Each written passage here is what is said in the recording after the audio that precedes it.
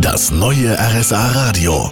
Land und Leute mit Marion Daltrozzo. Wer an Kaufbeuren denkt, wo wir heute unterwegs sind bei Land und Leute, der hat sofort auch den Eishockeyverein ESVK im Kopf.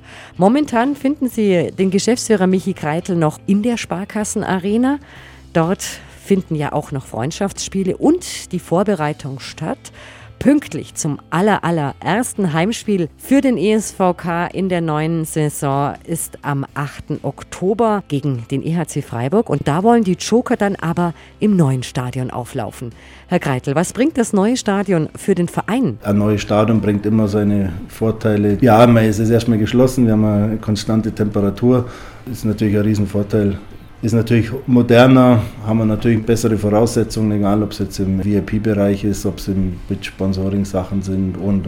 Also es gibt viele Sachen, die natürlich einen Vorteil haben. Anfang August geht's dann los mit der richtigen Vorbereitung auf dem Eis. Welche Ziele haben Sie sich für die neue Saison gesteckt? Wir werden wieder versuchen, unter die ersten 10 zu kommen, dass wir die Playoffs erreichen. Das wird wieder sehr schwer, ist ein harter Weg. Das soll auch unser Ziel sein und wir wollen uns mittelfristig in der zweiten Liga im Mittelfeld etablieren. Das ist so unsere Zielstellung und die wollen wir natürlich verfolgen. Ich wünsche jetzt schon mal eine gute Vorbereitung, eine erfolgreiche Vorbereitung, einen guten Start in die neue Saison. In einer halben Stunde machen wir uns dann auf den Weg zum Stadtpfarrer von Kaufbeuren. Seine Pfarreiengemeinschaft ist nämlich ein echtes Pilotprojekt. Aus 7 wurde 1.